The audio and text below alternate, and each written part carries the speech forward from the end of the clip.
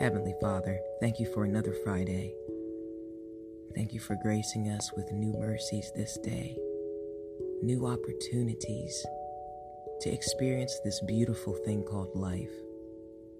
Help us to remain in a state of gratitude, reflecting on our amazing blessings, recalling all the times you've delivered us, basking in a sense of peace, of knowing, fully persuaded that you are the head of everything.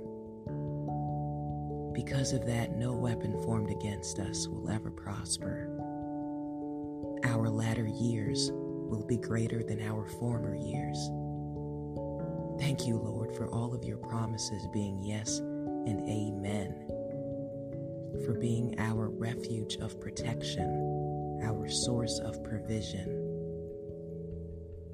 the hope to our soul, our eternal champion. Help us to release all of our cares onto you, casting our anxieties, knowing that you will impart the gift of your Holy Spirit to lead us and guide us. Thank you, Lord, for being a very present help, our best friend, the one who has called us into being, the one who has graced us with supernatural finesse. Though we be not worthy, you continue to be our great shepherd. Please forgive us of our sins this day. Enlarge our hearts that we are able to forgive those who've trespassed against us. I plead the blood of Jesus over each and every listener on this podcast. We're trusting you for the fulfillment of all of our needs. The word says you would heal all of our sickness, all of our diseases.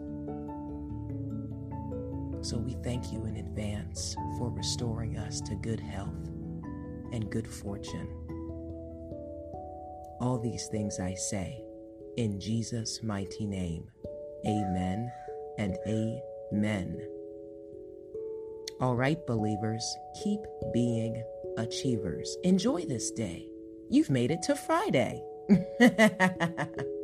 If it's been a long week for you and a friend, for coworkers, why don't you take some time and listen to one of these Psalms on here? You know, Psalms has always just given me a sense of peace. These scriptures that I do for you guys, they're without dialogue. I just want you to get the word in every day in some capacity. So check those out. Enjoy your weekend.